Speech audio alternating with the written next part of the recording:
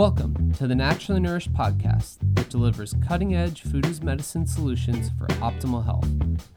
Allie Miller is a nutrition expert sought out by the media and America's top medical institutes for her revolutionary functional medicine interventions. From disease treatment to prevention, every episode will empower you with ways to put yourself back in control of your health. Please note, the topics discussed are for educational purposes only. Now welcome, integrative dietitians Allie Miller and her co-host Becky Yu. Welcome to episode 268 of the Naturally Nourished podcast. Today we are taking a little bit of a different approach, and instead of picking Allie's brain on a functional medicine topic, we're actually going to dig into Allie's career growth and maybe talk a little bit about just kind of surviving life these days, if you want to call it that.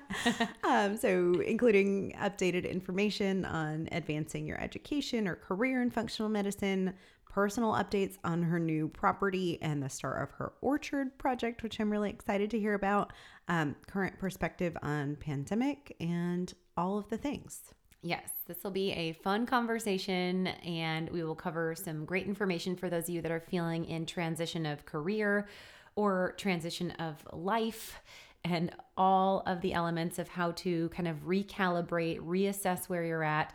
We're not to the end of the year and New Year's resolutions yet, but this is like that pause, pivot, go inward, and think about what you want out of this next year to come. Totally, especially if you feel like 2021 smacked you in the face. Like, yes, it was fast. Yes, for sure. And like for me personally right now, with everything that's going on, it's a really time of big feels. This journey kind of full circle has allowed me a lot of pause. I actually cried last week when we were at the orchard, and well, there's no fruit trees yet. It's space, but the high fence is up, and the chicken coop is built, and it was just one of those like, holy cow, how did I get here? What were the steps that brought me here? And 3 years ago, I wouldn't have thought I was here, but funny enough, 12 years ago, if I was envisioning what my future life would look like in a dream, it would be kind of like this. Mm-hmm. So what's the ebb and flow in between? How does that all work? And I'll also be sharing some inside scoop and personal lessons in functional medicine as a career. Yes. So we have episode 43, which was like your first this was recalibration. Your second episode with me, Becky, right after recovering from veganism. Boy, I don't want to listen back to that, I'm sure. I'm sure it's got some gems, but yes. We've come a long way. Yes. But that was called Finding Your Bliss, Allie's recalibration. And that was really where you shifted from Houston to a fully virtual practice. I don't know if you had been on the road and we're back to, in Austin yet, but you were shifting and moving to Austin. Mm-hmm. And then episode 95 was on starting your journey in functional medicine. So we talked more about kind of nitty gritty of like some of the programs out there. Didactic, yeah. Mm-hmm. Yeah. I shared like the master's program that I had did and done. I did. Yes. You had did. I had. Just like a good master's in science. Yep, exactly. Good thing it wasn't a master's in English.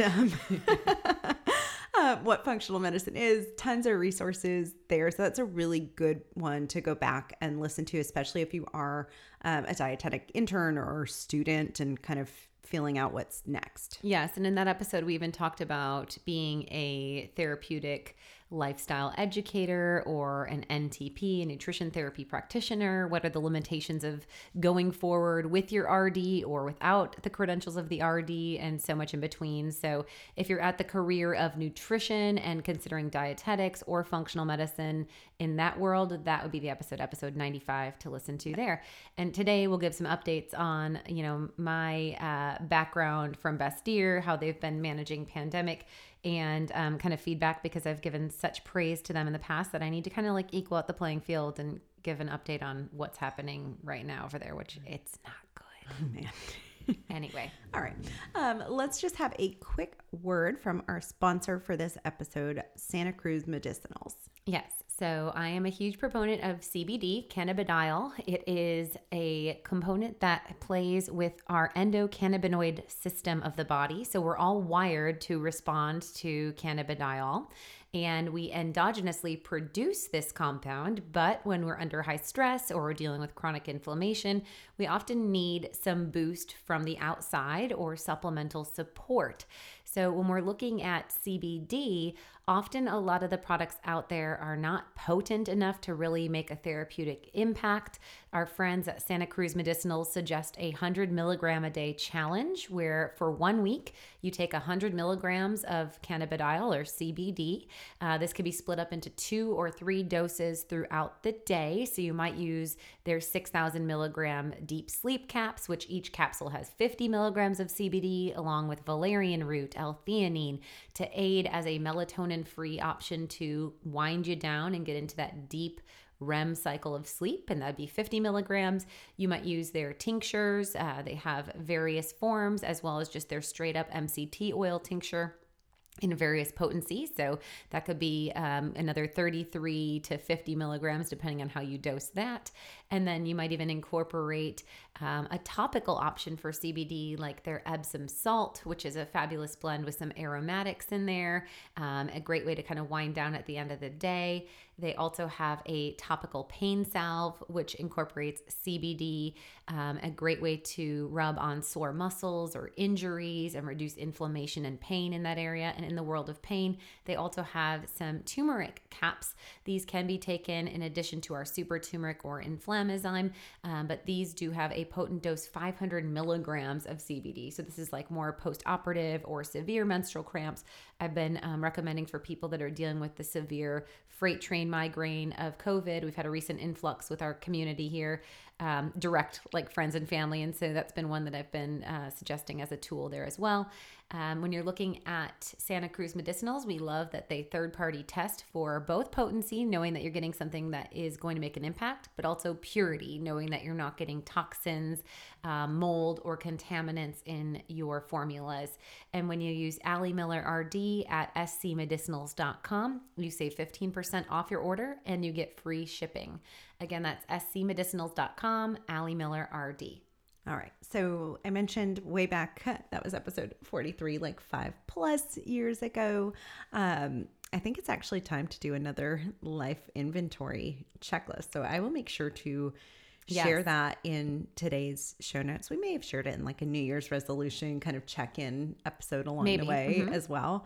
But that's a really great resource that's over on the Naturally Nourished site on the blog.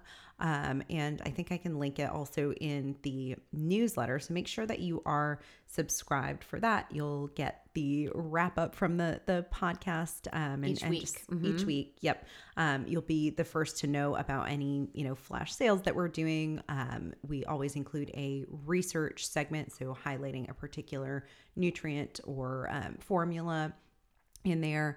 You'll always be the first to know about flash sales and like promos and all of the things in the newsletter as well. But yes, how could you listen to the podcast and not be on our newsletter list? Goodness gracious. And when you sign up, you get a free 2-week functional food plan too. So make sure you do that. And it's so funny thinking like 5 years ago, Becky, because even talking about CBD as a sponsor, I remember when I included CBD in the anti-anxiety diet, and it was like still taboo. Like even 2016, 2017, it hadn't even made its way into the great state of Texas.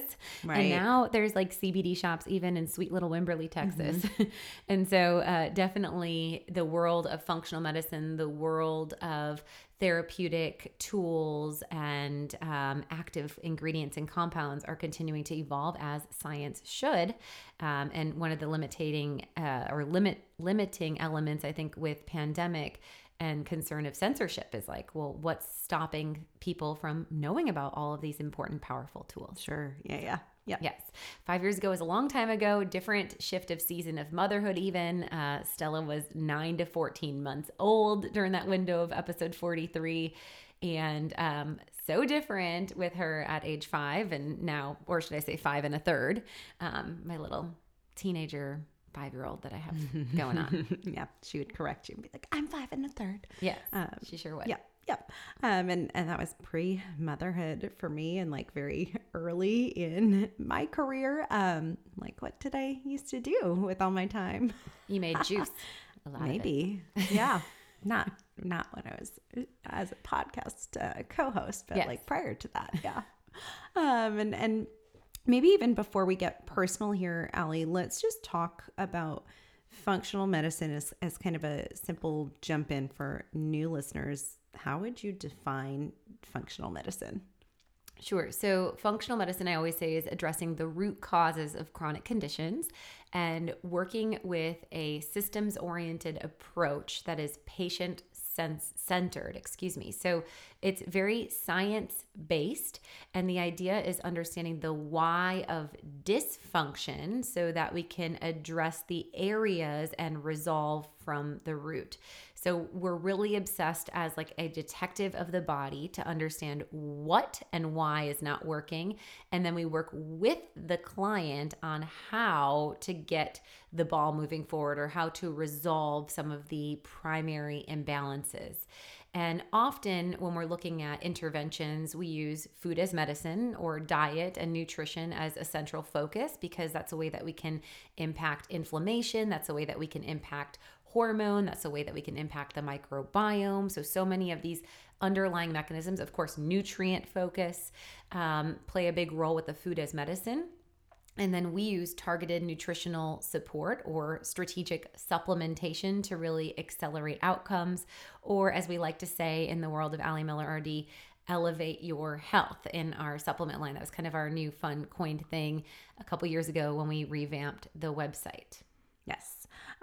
So let's talk maybe about just early experience, exposure, kind of how you first found out about functional medicine and how it went from there. Yeah. So when I first went to a naturopathic college of medicine, which was Bastyr University, that was back in 2007. I found out about Bastyr in 2005 and right away knew that that was the place I needed to be. The funny irony of that is a part of the compelling drive was in 2005, I was a vegan all the way through actually 2007 and a half is when I transitioned to an omnivore. But a part of what drew me to Bastyr was that they had a vegetarian cafeteria. So I was like, oh, this is amazing. I get to learn about dietetics and not have to like do all the gross animal stuff. So this is going to be good. And during that time is when it was very trend to learn about like a lot of the like buzzworthy studies on, this is like before all of the like vegan, I mean, there was still propaganda in the world of like PETA and such. And I forget how deep you were in all that stuff, Becky, but we talked about it in episode 42, again, way back in the archives. But that was a big driving sense. And then of course that it was, grounded by nature and that the naturopathic approach to working with the body was inspired by nature, inspired by herbs, inspired by traditional Chinese medicine, Ayurvedic, and all these modalities that had kind of stood the test of time and seemed to me at that time lower intervention based and more synergistic of kind of working with the systems of the body. So I went out to Bastyr. Well, I first worked in a hospital system to kind of earn some stripes. I worked as a diet tech. I switched from my hippie gem shop, the Vortex that I was working at, and I started a job at Mercy Hospital in Iowa City, and I was a diet technician, and I also worked like their line, and then I got a pay raise to be their hospital chef, which was not a chef by any way, shape, or form. It was like instant mashed potatoes with water and like all of the things. But I wanted to have that inpatient hospital setting gross experience of like how bad it could get to understand exactly what I didn't want to do and also know what was being done in mainstream. So like the Splenda packs on every tray of a diabetic diet and et cetera. So when I went to Bastyr, I super integrated into all of the opportunities out there, all of the electives like herbal medicine making. I did mushroom identification, and I did a sea vegetable foraging trip out on Orcas Island on kayaks where we pulled wakame and sun-dried it and made our own sea salt from the ocean and all sorts of nerdo stuff. And one of my elective courses that I took was actually with my mentor, Michelle Babb, who also was my clinic mentor at the Bastyr Clinic. And she worked also through the Institute of Functional Medicine and Bastyr University. And it was called Functional Medicine for Nutrition Professionals. And I enjoyed it. I thought it was pretty cool, but it wasn't until Jeff Bland came in, and he is the doctor that started Metagenics out in Gig Harbor, Washington, a functional supplement company. And he coined the term functional medicine. So he also played a role with starting the IFM, but there was some business element where like he just helped create it and wasn't on the board, but whatnot. But anyway, he lectured about functional medicine and shared about Linus Pauling, who is really known for his work with vitamin C and orthomolecular approaches to wellness, which orthomolecular is high dose nutrient supplementation. And this is a component of functional medicine. This is what really made me obsessed with nutritional supplements. When I learned about, vitamin C fought scurvy and XYZ, but like, wait. So like a nutrient can actually therapeutically heal a condition. And then taking that connected to my advanced biochem and understanding that we require nutrients in every single process of the body.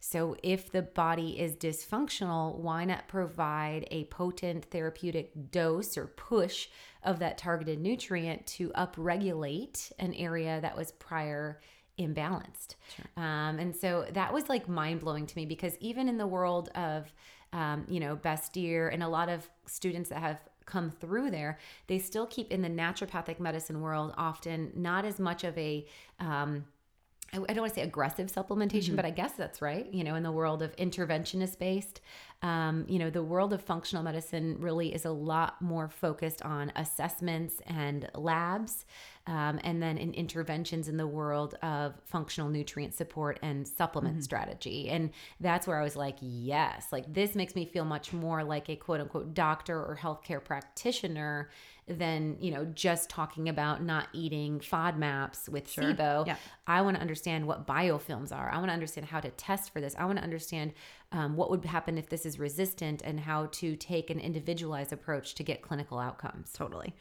So along that line, when we talk functional medicine, I guess what are like the essential elements in your perspective and now your evolved perspective of, 10 plus, how many years are you going on now? 12 more goodness years of clinic. Long, and yeah. Where are the places that it can go wrong as well? Yeah. So I think what's important always, and has come to light even more so now, again, with pandemic and such, is always, even as a consumer, I think it's really important that we always understand the why behind the mechanism of action. Like, I think you'd probably agree with that with me, Becky, in the sense of, and we talked a little bit about this with like your master's program and whatnot. Functional medicine can get very algorithm based of just like, if this, you do this. Right. And that doesn't mean necessarily that we're understanding the complexities of the mechanisms of the why and how we get the outcomes that we see.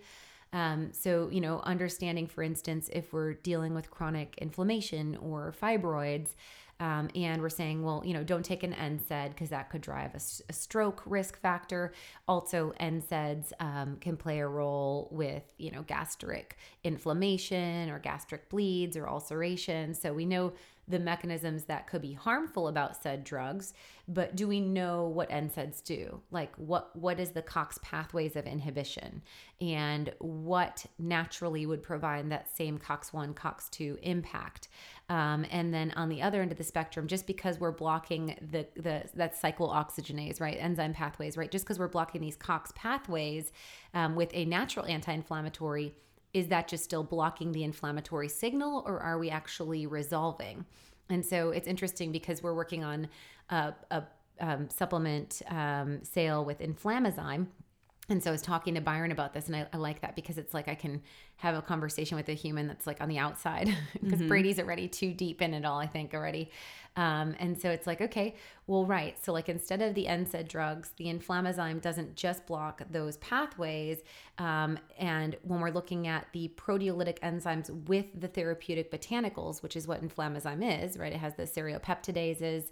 And then we also have the rosemary, the turmeric, the ginger, the resveratrol in there, and the quercetin. Well, we're actually looking at those proteolytic enzymes repair the tissue that was damaged, driving the inflammation. The botanicals aid in alleviating the inflammatory pathways and managing pain. And then, also those proteolytic enzymes block that signaling pathway. But we're getting resolution because of the tissue cleanup, because of less of the debris with that proteolytic world. We're getting into the biofilms. So understanding mechanism of action, why I think is absolutely essential for a good functional medicine practitioner. Because often I'll see them using like a red yeast rice formula to lower someone's LDL. Right. And again, it's like, well, why are you lowering the LDL? Don't you know that LDL is a bell curve, and that low LDL drives all-cause mortality risk to be elevated? And, and just swapping a statin for red yeast rice isn't really resolving from the root cause. And understanding why the LDL is elevated in the first place can give you insight into so many other things, right? Absolutely. Let's look at the thyroid. Let's look at hormone fluctuation. And, that RYR is still going to deplete CoQ10. So the monocolin K active ingredient that the red yeast rice is derived from, that the statin drug is patented from, that monocolin K, is still that HMG-CoA reductase inhibitor. So natural compounds can also drive dysfunction if not used appropriately. Sure. And that's why we have to always understand the mechanism of action and, what we're looking to do. And I think that the big issue, again, is thinking that A, natural is always superior, which isn't necessarily true, and B, getting too algorithm-based and, really not taking the time to connect with an individual, but trying to tell them what to do versus understand where they're coming from, what they've tried, what hasn't worked, and how you can create a more individualized, unique approach. And that's where I think the strategy with supplementation is key. And as I've evolved and grown Naturally Nourished, we've had so much fun with this podcast because I think we really get to go down the rabbit hole of like adenomyosis and all of these specific compounds versus just saying, oh, you have an inflammatory condition, this is what you need. Yep. We've talked about, again, when is super turmeric better than inflammasome? When is something better than the other? And this platform has been a really great way to really provide that as well. Sure. Yep. So we promised we weren't going to get too nerdy today, but Yes. some of that did a little bit there. Just a little. So, your knowledge and passion in this world of supplements certainly has played a role in launching your career. Let's go from like the time that you got your license and kind of how things evolved from there in terms of like creating your own clinic. Yeah. So the initial job that I got was actually connected to supplementation in the sense that it was a Craigslist ad. Isn't that funny? Back in the day, that's how people got jobs, apparently. Yep. It was a Craigslist ad, and I was still a dietetic intern. And it said, seeking dietitian with knowledge base of nutritional supplements. So that, I think, teed me up. Like, yep, that's me. That's me. And it said something about maybe natural medicine background or something like that, or interest in natural medicine. And so that was the job that I took, working for a double board pediatrician and primary care physician. And I came on as a diet coach because I didn't have my letters yet, but I said, hey, she was using like a weight in inches formula, which was through, I think it was like Abbott or, one Abbott Health, I think, one of those very classic like weight loss formulations. And she also was carrying some Metagenics. And so from Bastyr, I had that connection, and Jeff Bland and all that. And I was like, oh, I'm very familiar with Metagenics. I see that you have their Ultra Meal line, which I'm not a fan of overall.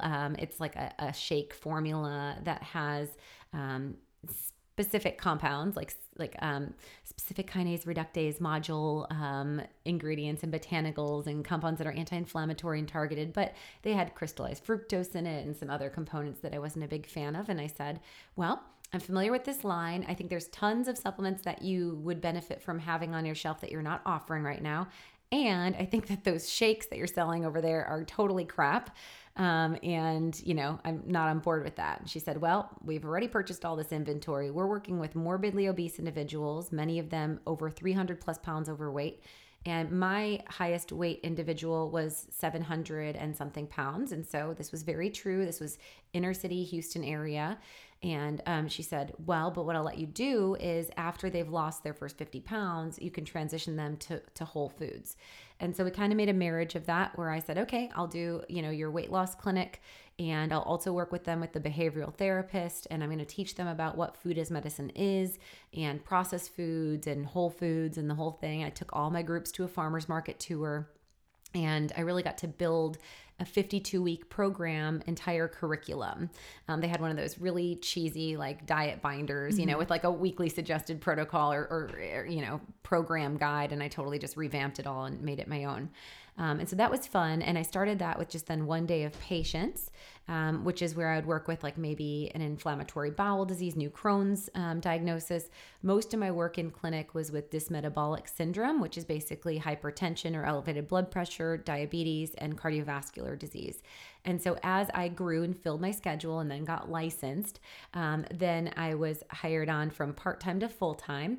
And I was able to grow the amount of patients I was working with to a pretty full 9 to 5 with patients, and then one evening class and one Saturday class. And she'd basically give me 3 months to work with all of her dysmetabolic syndrome patients before prescribing a medication. So instead of going on a hydrochlorothiazide, they'd get 3 months to work with me to lower their blood pressure. Instead of going on their Lipitor, same scenario. And then she'd rerun the labs, and we would see how they improved and go from there. The coolest part about it was that they were able to be billed as an extension of care from a physician. Mm-hmm. So she made great financial impact from that. And that helped her to be able to afford a salary for me. And the patients were just paying their copay. So there was pretty good accountability and not a lot of attrition because they were seeing the savings in their healthcare. Sure, yeah. And some of them had a $0 copay. Some of them had a 15 or 20. And so that was a really great way for me to kind of gain swag and meet with people all the way around the spectrum of different eating habits, age ranges, and all in the vein of being directly coordinated with this physician. And then over time, we kind of continued to grow our brand. And so she brought on a PA beyond her nursing staff. I brought on another RD, and to the point where we even had a third part-time dietitian with the demands and flow. We had 4 at one point of the VLCD, which is very low calorie diet keto programs going. I picked up my certified diabetes education licensure during that time. And then I started teaching a weekly diabetes education class. So she'd have all the glucometers there, and I'd teach them how to use a glucometer and all of the bases. And then I even built a level 2 on that. And so a lot of it was like playing private practice without the financial risk, which was super cool, and having the platform of the patient security without investing in marketing. It was awesome to work directly next to a physician because we had a really good friend relationship. At least once a week, we would drink wine together and catch up on things. And we were also able to bounce cases. So she had a great respect for me where she would bounce something off of me. And I asked her a lot of questions, learned about so many different labs. So, she was in direct contract with LabCorp. So we could order anything under the sun. I wasn't limited to just a functional lab panel. And then over time, I got her to pick up some of the more functional labs. And she was still taking call at 2 different hospitals. So it was really great networking with other endocrinologists. I had been to many endocrinologists in Houston's offices, many gastroenterologists and specialists. And probably the other big hookup beyond, so there was the networking of other physicians and healthcare practitioners. There was the ease of growing a clinic and swag without the financial impact. And then the third big trifecta of the growth platform that this provided was that it teed me up for media, because one of my success stories with the dysmetabolic health was a producer at ABC. And so we got her off of her metformin and off of one of her blood pressure medications and off of her statin. And she was like, game change, this is amazing. So she got me a 3-part segment on the New Year's season. And that was on ABC. And then someone at Fox 26 saw it, and they recruited me to do a segment. And that followed with another segment, which became twice a month, which became weekly. And I did that for almost 5 solid years, where I would then write a food as medicine segment, pitch that direct to their producers, and show up with my little food props. And that's how I kicked off my Friday mornings. It was a pretty cool way to grow and get on camera and stay connected. And that catapulted then a lot of swag when I was ready to leave, to feel like I had a name, I guess is the big thing there. Yeah. Sure. So let's talk about kind of that transition part to private practice, how you knew it was time to kind of grow in that way. And you know, a lot of this served as a stepping stone.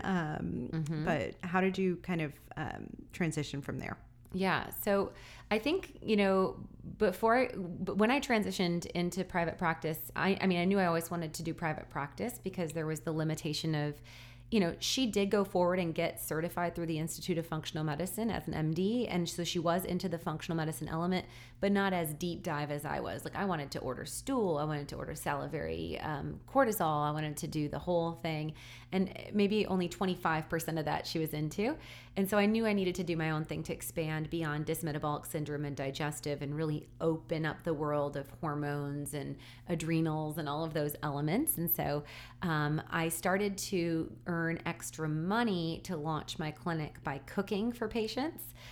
So I worked 5 days a week and taught a class on Saturdays. I was on a commission structure, so I was super hustle oriented of like, make that money.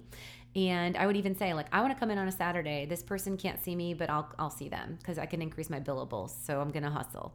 And then even beyond that, during this time, Brady was doing solar panels. So he was traveling all the time. And so I picked up 2 clients that I cooked for.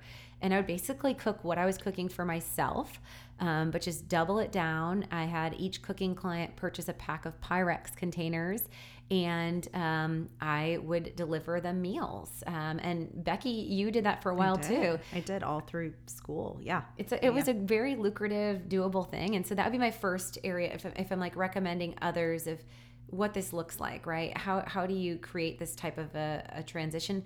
I definitely think that, you know, considering asking for a role like this would be a really great approach. And taking a job versus just like, hi, I'm Allie. I got out of school and I'm going to start a brand. Right. Yes. I think a lot of, right. Like, I mean, I think a lot of individuals, it doesn't matter, honestly, the reality of how educated you are, how phenomenal you are. If you don't have an audience, you're throwing darts in a pool of so many, you know, or fish in the sea, whatever you want to say, scenario. It's going to be really hard to stick, especially in the world of now social media competition. Totally. And like online, especially if you're not starting with like a physical location in a visible place, or if you're not like a face in the community, if you're trying to do the online thing, that's tricky. And just getting the sheer volume of the amount of clients that I was able to engage with, having them in the doctor's office as that direct referral. I didn't have to hunt every single client. Sure. They were being thrown at me, and then I got to work with them and build my skill set on them. So that's what I suggest for a lot of you that are looking at private practice. My first recommendation would be, don't jump into private practice. It's going to be very humbling, and yes, you may grow it, but it's going to be a lot of teeth gritting and difficult way to really grow your swag. I also don't think that means that you have to start in as a hospital dietitian. Right. I think what I would do is I would create a opportunity and I would pitch a role to mentors or other like-minded practitioners. So I just had this conversation with a recent intern of ours because she's concerned right now about, of course, masks and vaccination in place of work. So it's like, that's a thing we didn't even have to deal with, Becky. No. And so I can't imagine how that's another limiting factor of now you're like, okay, so I want to take a role. This is a really cool research opportunity at this gig, but they're requiring this impact on my own personal medical freedom, which that's a no-go. But what I would do is I would try to find like a chiropractor in your area or a physician or even a massage therapist or a personal trainer, someone that has an established brick and mortar space, and pitch them coming on site for 1 day a week to start.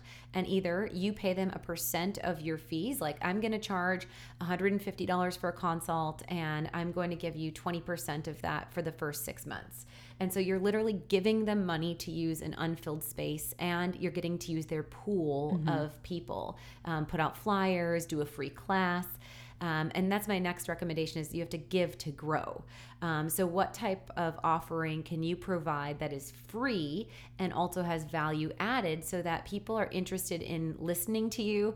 You've shown that you have the swag or the credentials or the the unique attributes that they need. You have something that they need to gain from you, and then that's when you can start to monetize. But you definitely have to give to grow. And whether you're doing that on your own clinic and you're doing like a drip campaign of like 5 supplements you need to fight bloating or whatever it is, or 5 recipes to do this, or ways to cut body fat, that's the start of a give to grow campaign. But who's it landing to, and what's your audience, and how do you get that out? And I think that's where you need to hybridize, having some local touch points and literally pitch it to how you can grow their revenue. So if that individual sells supplements, you might say, well, I'm just going to recommend what you have on shelf. If you're using Fullscripts, be mindful as you're growing your clinic to not have your hands in the pickle jar where you're worried about your self-interest, because that's going to, I truly feel, inhibit your growth and your trajectory in your career. Like in that scenario, again, if you make that business owner more money by you saying, I'm going to sell your supplements, but I want you to carry this, this, this, this. And, if you have no interest in supplements, then I'm going to use this, EMR profile, whatever. But I really think that it's a way that you can show them your value. And then a year in, 6 months in, you say, okay, now I want a piece of that. Sure. And that's what this looks like. But I think it would be very difficult to position that value without showing it in quantitative value and data. Right. What are you bringing to the table? Sure. Kind of thing. Yep. And so from there, where did you go next? I know you did farmers market tabling, which I think that's a great way to like engage in the community, if there is a local farmers market. And I know I did that for a while as well, as I was kind of starting to grow my clinic. So that's totally a give to grow thing again, right? And so I had the TV stuff still going, so that was an anchoring element. I picked up the cooking to make some hustle money, and then I got a tabling spot at the farmers market, which I was pushing for like over a year. I created that in Seattle when I was at Bestier. My friend Carrie and I had I forget what we called it, but it was just like food as medicine station. And because Brady, my husband, was farming at the time, and I was also working for Full Circle Farm, we had a hard time selling certain produce items like sunchokes and certain oddities.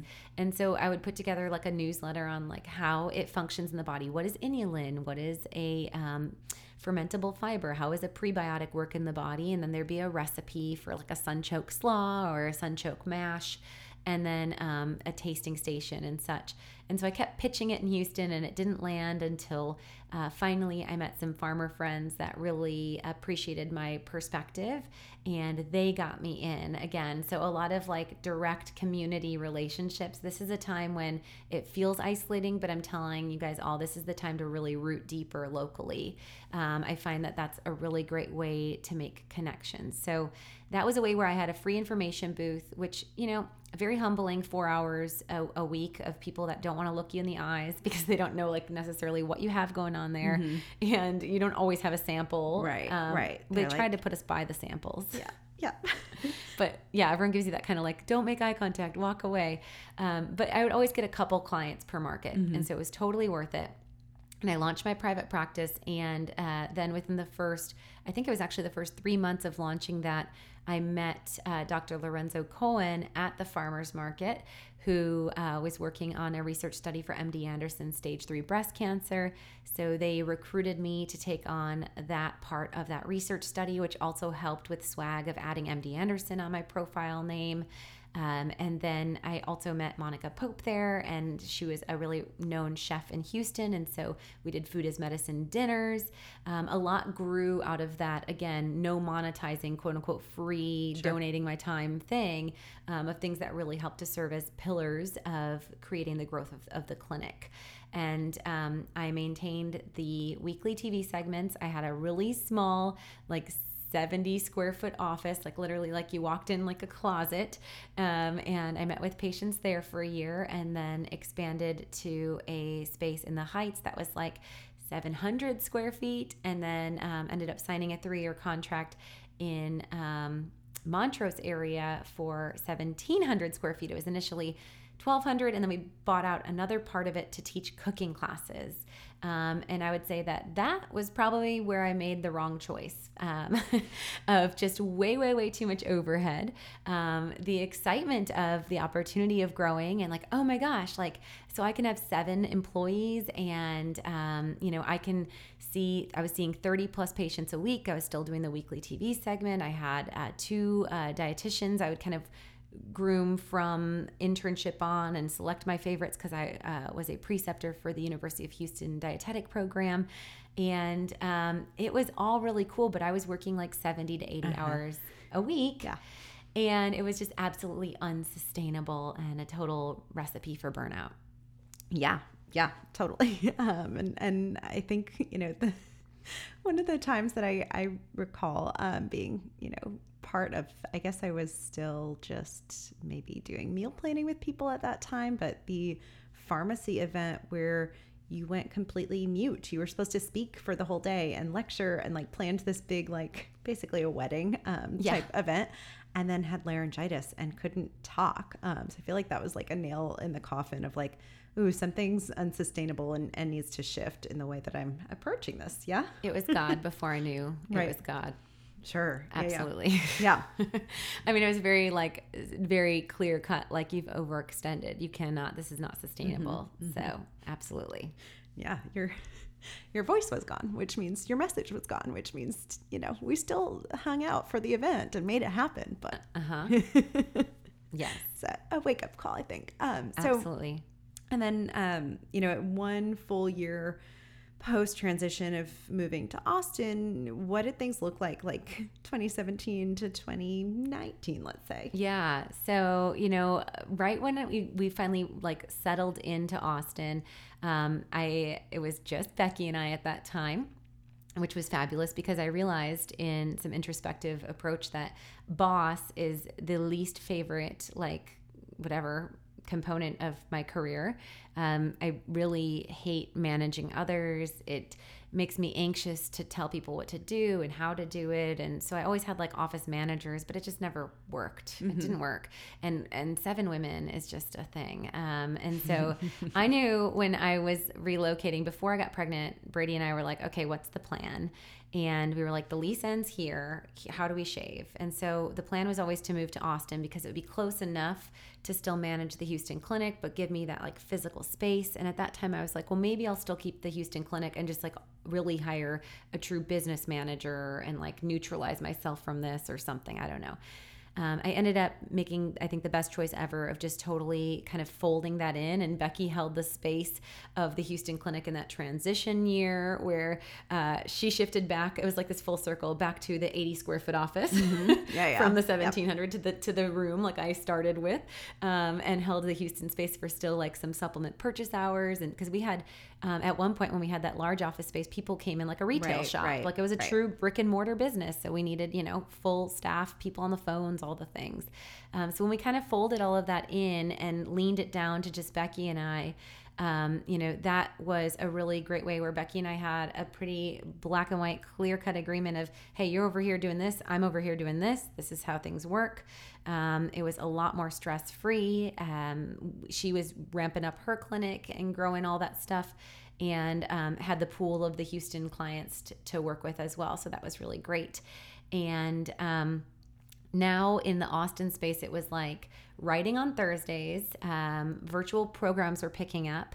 I was seeing clients 3 to 4 days a week instead of 5 days a week. And the running of the business part was a little bit less demanding, less, physical impact from like office space and issues and staffing issue stuff. So I had more present time with Stella during my flexibility. Like in the Houston days, that's one of my biggest regrets is my first year of my daughter's life. I was literally showing up at the office at, 8 a.m. and not leaving till 6 p.m. So like I literally saw her when I breastfed her at lunch and then like the evening walk. So I did buy myself the space of having more actual hours during the day with Stella, but I still was working till 1 a.m. Sure. Yeah. Because as the clinic shut down, KetoCon literally kicked in like right as I transitioned, the first KetoCon ever, which was a great success, a huge launch pad for my career and audience. And, since then we've done every KetoCon, even last KetoCon in 2019, we threw the VIP party.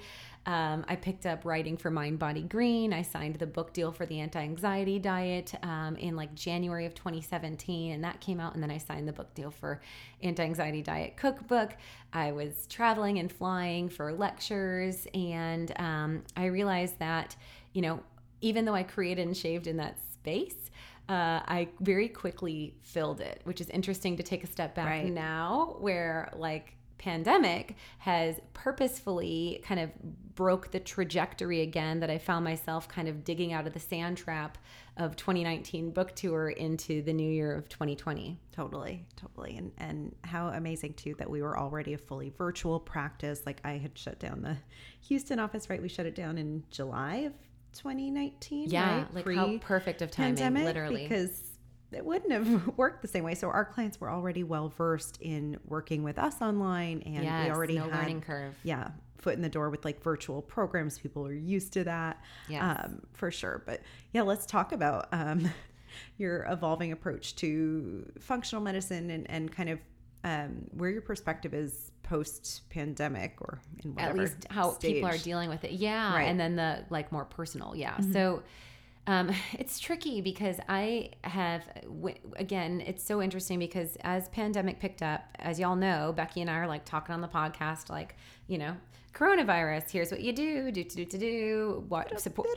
weeks. Don't worry about it. Support your innate immune system. This is how your adaptive immune system works. These are what toll-like receptors are in the gut. This is what vitamin C does. This is what essentially, we were just boom, boom, boom, like we were any other season of cold, flu, or virus. But all of a sudden it was very different very quickly. And when I started seeing people that I greatly respected putting things out on social media about masking, when the scientific consensus to date had been that masks are ineffective at stopping respiratory virus, and seeing the Surgeon General making masks out of t-shirts and being like, that just doesn't make sense if we're talking about the size of this virus and the porous nature of that cotton t-shirt. It seems like there's something behind this. And so I kind of watched in shock and awe as my posts that were medically sound and research-based were being censored, and I started getting shadow banned or kind of slapped on the wrist by platforms like Instagram and such from sharing medical truth. And also on the latter end, seeing people that I once respected sharing sound bites, I guess, like propaganda sound bites that didn't make sense if you're talking about mechanism of action in functional medicine. And I remember Bastyr and IFM equally had, a webinar for medical practitioners on the vaccines when they were coming out, which again, I would have thought in hindsight that both of them would have called them, like I do, experimental injections, because by nature of the definition of the word vaccines, the mRNA injectable drugs do not qualify. So that was weird, A. And then to hear the midwifery department of Bastyr and OBGYNs in the IFM talking about recommendations for pregnant women and for populations that were of low risk to get this said injection, and not even questioning the potential risk factors or talking about concern of toxicity of nanoparticles and lipid particles and any of the controversy. It was all muted and just forward push with agenda. Now, I've spent some time further on the IFM site, and I will link. They do have a good guide that talks about nutraceutical and botanical agents, and compounds that bind to the spike receptors, and that's where they pull in some of the TCM stuff and up-to-date literature on elderberry and vitamin D and vitamin C. But I'm still disappointed in their position on vaccines. And Bastyr has totally lost my support and credibility in the sense that they are beyond draconian. They have vaccine mandates with proof of vaccination required on campus. They have masks throughout their entire campus inside, and they mandate N95 specifically be used in labs and in their kitchen. I don't know how one can take a food as medicine cooking class, because back in the day when I took it, we were actively tasting. We had a taste spoon, literally. And so they're wearing N95s. I don't know how that works, but it just sounds totally off. Like, doesn't this population understand what the immune system is and how to support the immune system?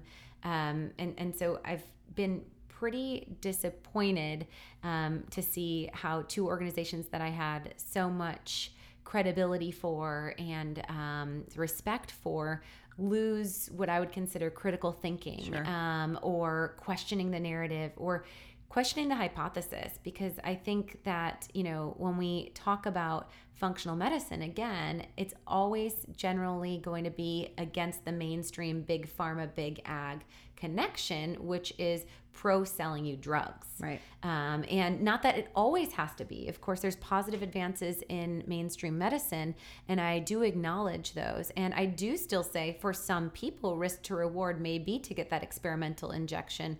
But I don't see many people under 65 without 2 or more comorbidities, inflammatory conditions, and uncontrolled diabetes and or obesity to be within that category of consideration. Sure. And like Bastyr's college-aged population certainly is not of that. Of one would imagine very healthy individuals. Right. Oh my gosh. Well, as we're talking pandemic and frustrations, any updates there? Yeah. So let's see. The most current thing that's ruffling my feathers that I haven't talked about recently, and then we'll talk happy like lifestyle change things, but is the injections that are, again, emergency authorization use, still not FDA cleared, right? For children. And children literally are at no emergency. So I did do that as like my final Instagram post that was controversial. It was flagged, and I got hit on that. So I have started Patreon, and this is a big area that's been really fun for me to be able to have no censorship. I don't have to say schmack schmeen. I can say vaccine. I can say pandemic, and I have to say, all the other words that I was saying in funny ways to go around the bots that are censoring medical freedom. But I shared stats on Patreon, which I'll link, Patreon.com/Allie Miller RD. You can become a member for as little as $3 a month, less than a coffee. And at $5 a month, you get to DM with me. So when individuals have specific questions, I'm not DMing anymore on social platforms. It's just too high risk. And so that's where I'm addressing questions like, oh, my daughter has strep throat. What do I do? And I say, hey, 5 sprays of colloidal silver 5 times a day.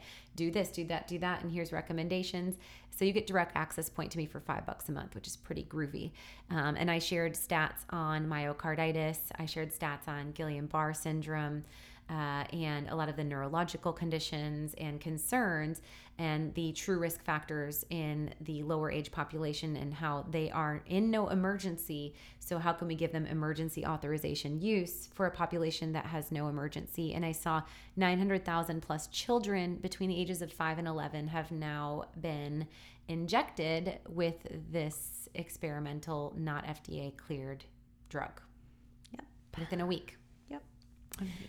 Yeah, and what irks me further is they're starting test to stay programs. So for the parents that aren't, there's some schools that are already mandating it. And then if it's not mandated, there's test to stay programs where there's weekly, some I've seen as bad as daily screening for unvaccinated students.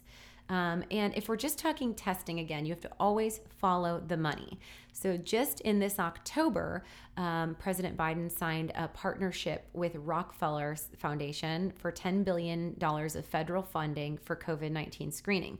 Now, follow the money with testing. We've talked about before how the pandemic has really been catapulted through a lot of the false positives and PCR testing and how it's really like a testing-demic, if you will, or I used probably Case-demic. Case-demic. There you go. I'm like, there was something cuter that I used to say.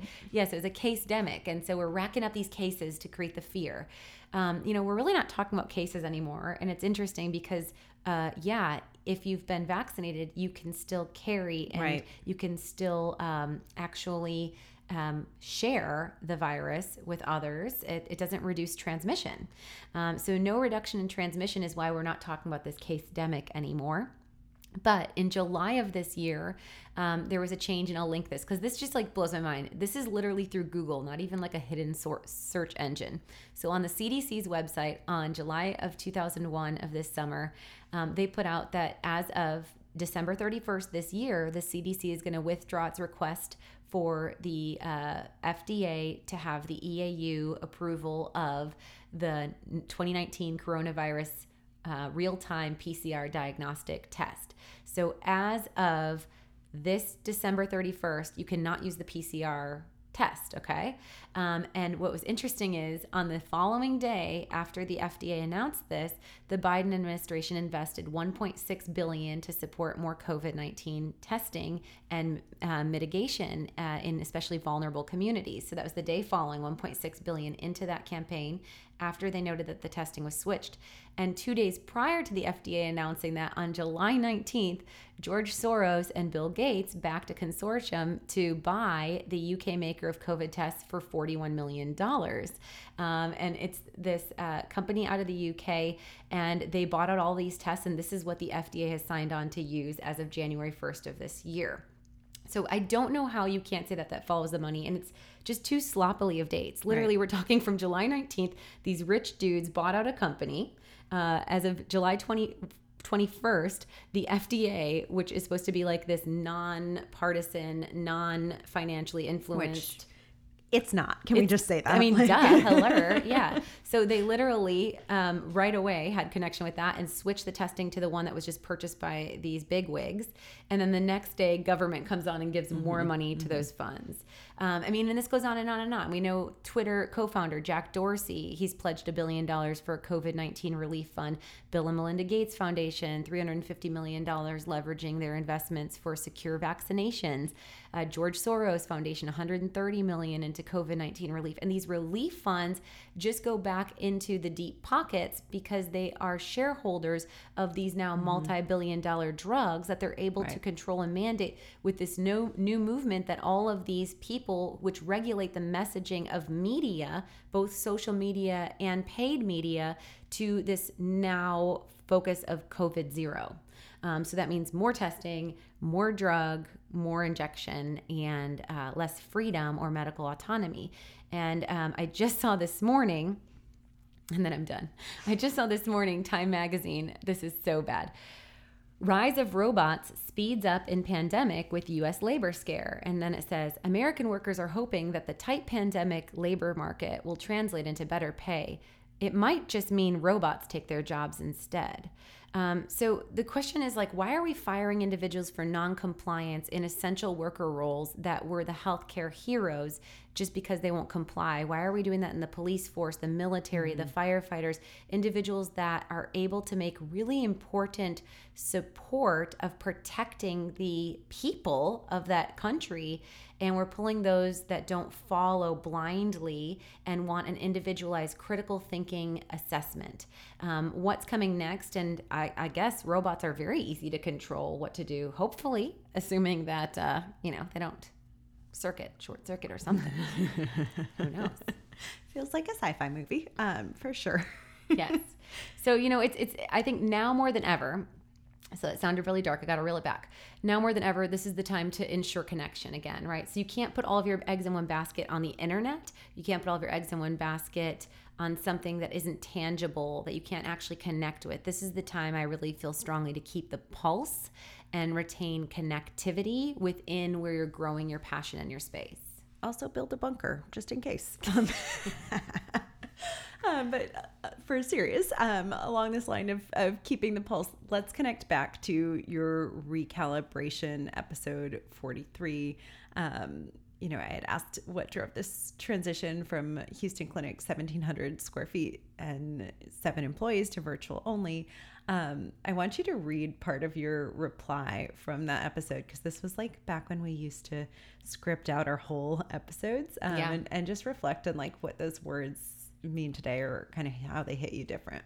Yeah. So I said, Stella has really forced me to be true to myself. There is an urgency of being a mother that makes me need to live with authenticity and to my true self.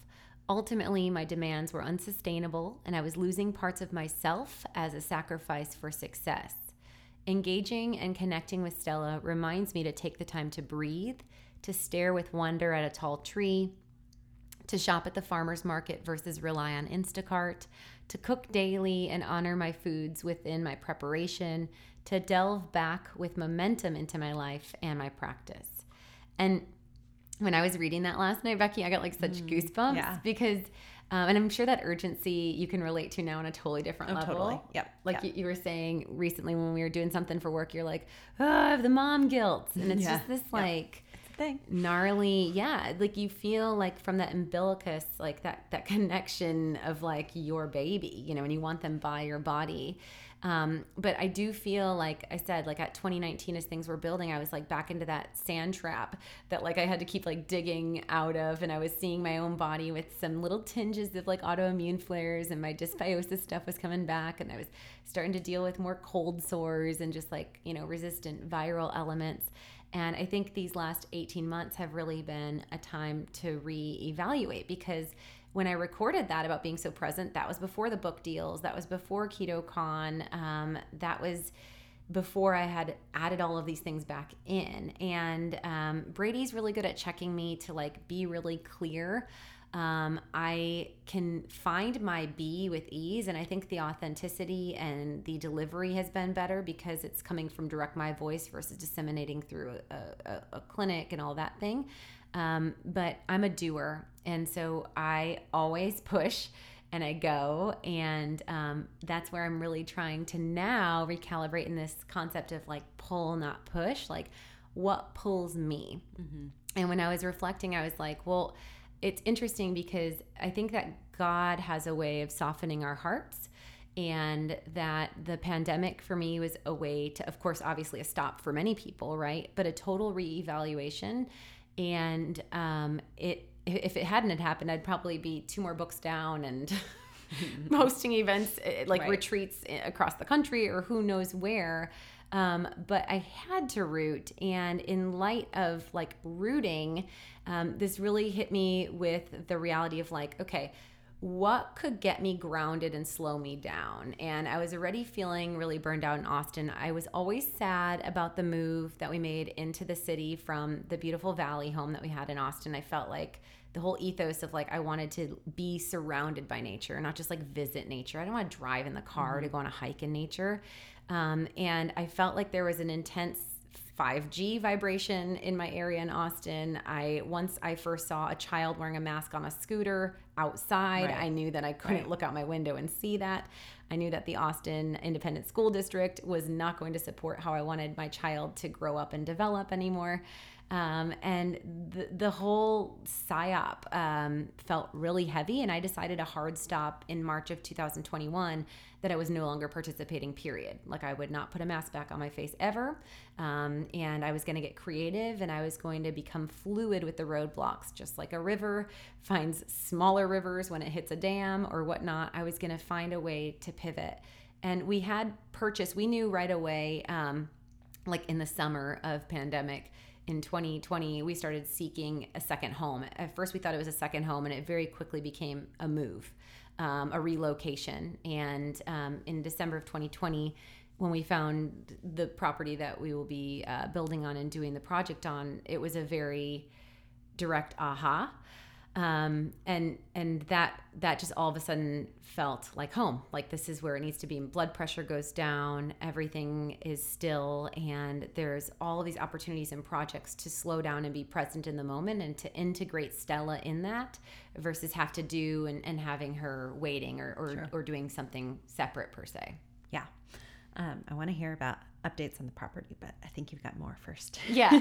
No, well, I just wanted to note, like, how I mentioned, like, the God softening heart part. I just think I was reflecting on this last night, and I think that because I've always questioned pharma and the narrative, that was an easy way to crack me open, spiritually speaking, because, I realized very quickly in the middle of 2020 how many of my thoughts, many of my political positions, many of these sound bites were not my own. And I realized very quickly through having to do a 180 in many of these things by applying my own voice and critical thinking versus groupthink or sound bites, that there is a presence that is purely evil. And it took a really long time for me to make peace with accepting evil. Like, how could anyone actually want to hurt someone? How could anyone actually want to reduce the function of society or the human experience, reduce humanity? Like, this whole idea of, again, like robots taking our jobs. I think when I take a step back and I'm like, okay, they're removing people who don't make this choice and then they're doing that, it seems that there's a very big dehumanizing influence. And I had to literally admit that evil is real and understand that if evil is real, what do I know about good? What do I know about God? And how connected am I with God? Have I sought God? Have I put any actual proactive energy and time into understanding what God is?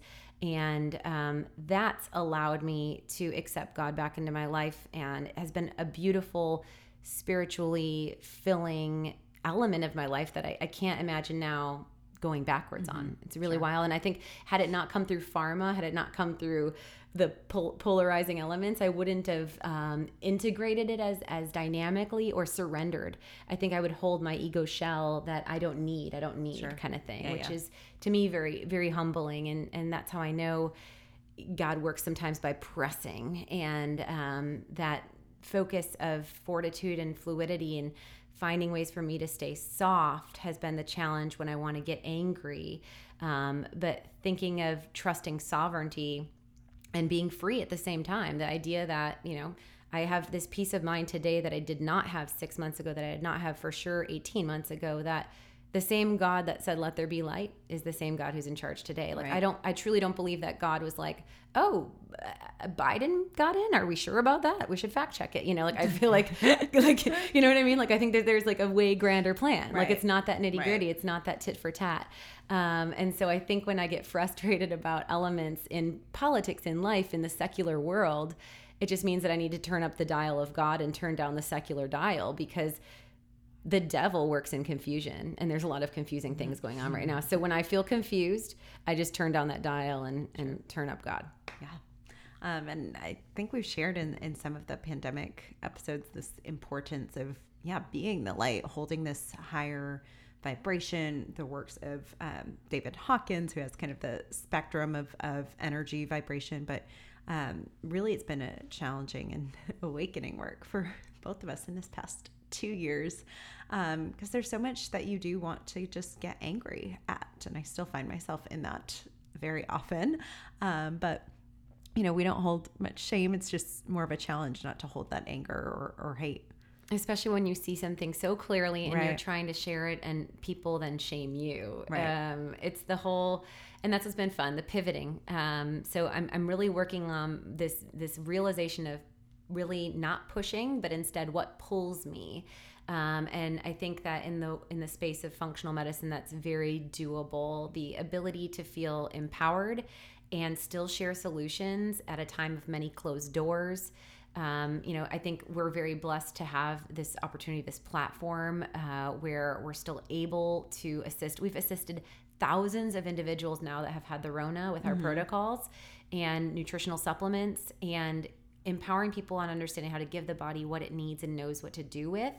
And also on the emotional, spiritual level of not holding the anger, the gripe, the hate, liberating and releasing and feeling again. And I think that that's another element that we've both really connected with all of the trauma that, this isn't your episode of all that, but I'm sure if you're reflecting at this, like, again, end of the year, it just feels goosebumpy, but like the mom, the like loss of life, all of the elements of things that have happened, of like, when we come inside and we get in our bodies. And I think that's why we both love dancing every week, is like not only is your lymphatic system need to be moved to support detoxification, but we hold energy stagnated. Totally. And we hold emotions and we hold trauma. And when we feel our heartbeat, and that's the idea of like that baby on your chest or the child on you, that's when we connect as humans again. And that's when we can really discern what is real, what is true, and what is good.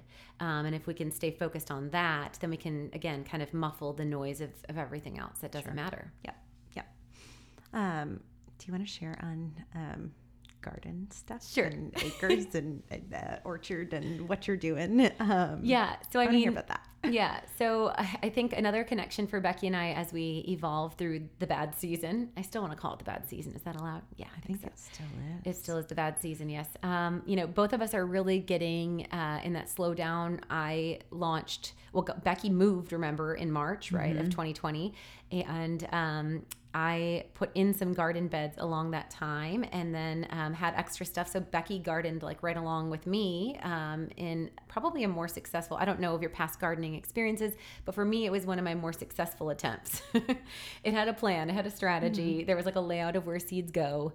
And Becky was sharing last episode how now her garden beds are like way elevated. Oh yeah, they're happening. There's trenches and PVC pipes and a Wi-Fi sprinkler system. Yes. And I'm still out there battling caterpillars and like that part. I'm like, you just need to get in there and like be with it every day. And I think that is too like a really grounding experience. Like, yes. I have to pick the caterpillars off. I'm not just going to like spray them with something. Right. Well, and that's the part of, I think, with the times, realizing, again, we've always been passionate about having an intimate connection with our food system and voting with our dollar and farmers market and XYZ. But really, how can you be empowered during this time versus victimized? Because you want to continue to hold vibration in space. And I think not only the antidepressant functions of soil, but this is the time to really act, not to get too dramatic with your bunker reference, but inflation and food shortages are real. And this is the time to definitely learn to grow your own food, probably start to learn about some forms of food preservation, and definitely learn about water sourcing and other elements that you can slowly start to feel, again, empowered by in your grand scheme of how you're supporting your household and your family.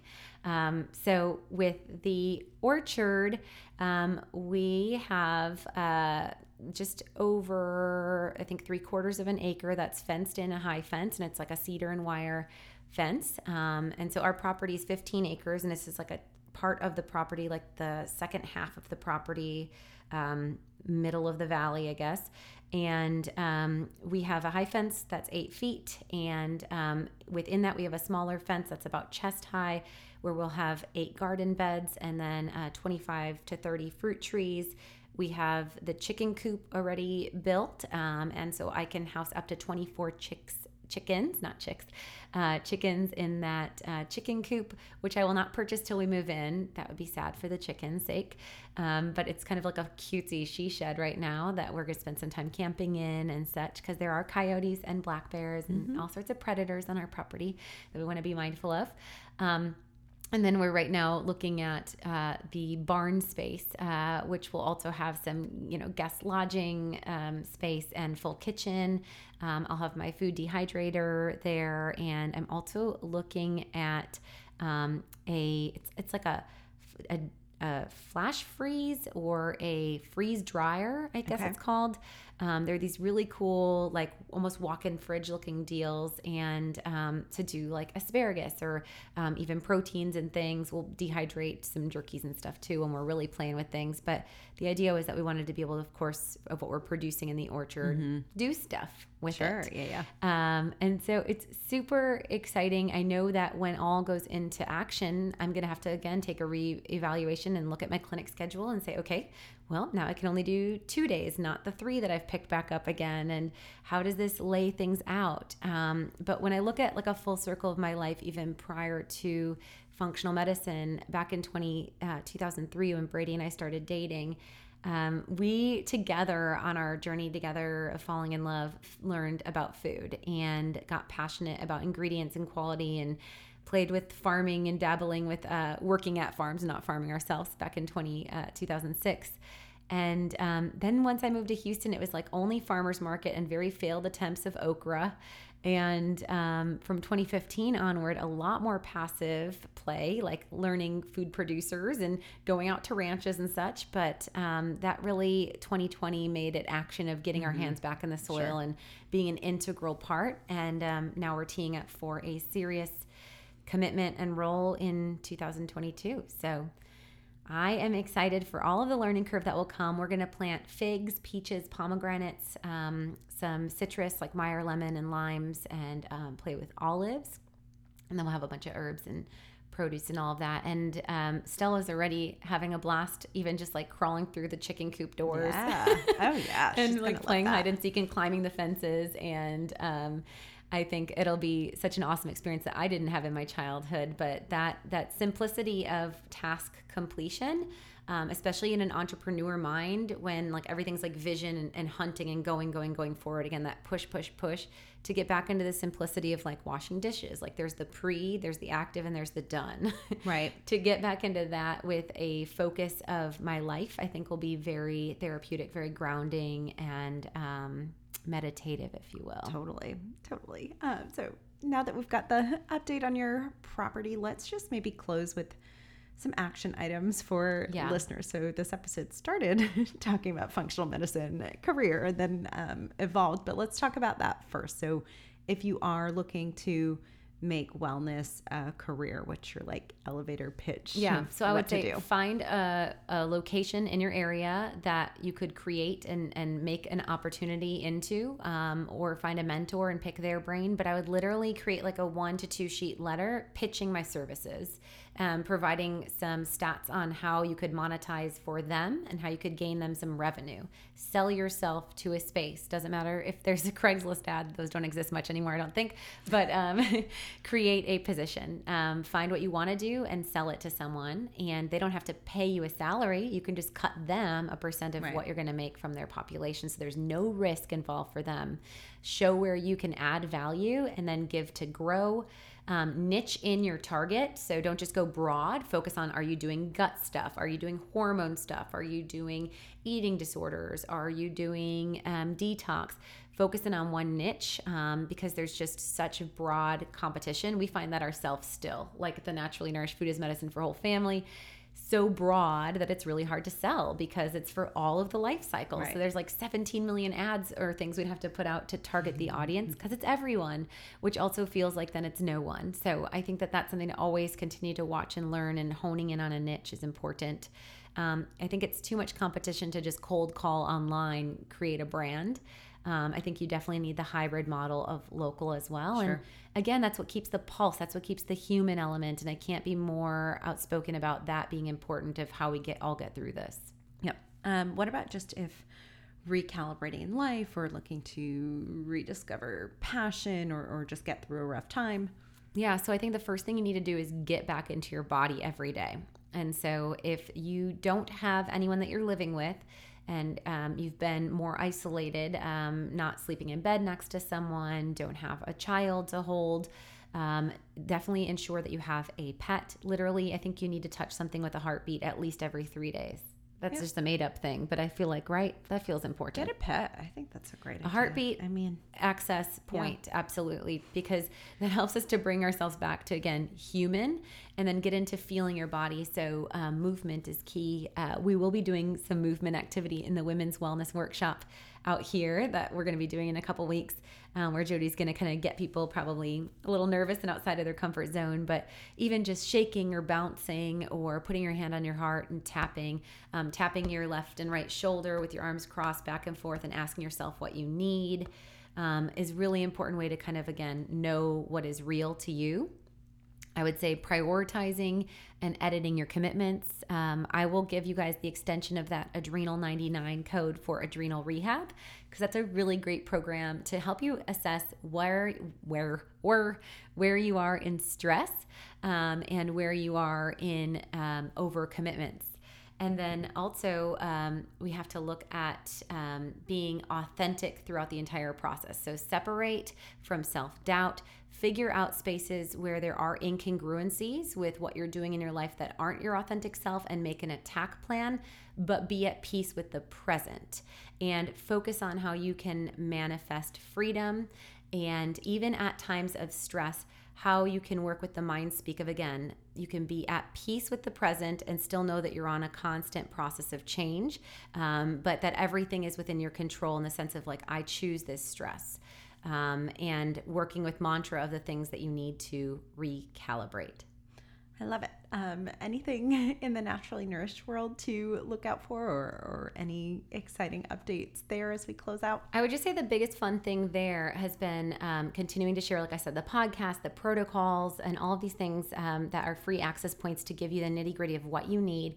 I've been having so much fun with Patreon, so I'll link that here. Again, my uncensored voice. And then our ambassador program has been so fun to grow, meeting other like-minded individuals that are passionate about the Naturally Nourished supplement line, and using this as a platform to grow their understanding of functional medicine, their understanding of how to empower others with formulas that have clinical outcomes, and really understand about the human body in each kind of segment of, from its probiotic to detox to so much more, and helping them to understand what their unique niches are in the wellness space has been really fun.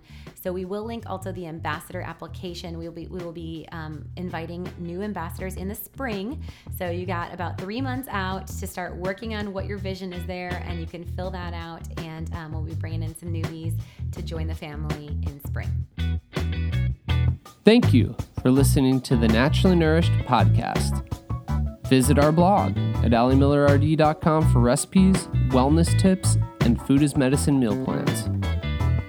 Connect with Allie and Becky at AllieMillerRD on Instagram, Twitter, and Facebook. Until next time, stay nourished and be well.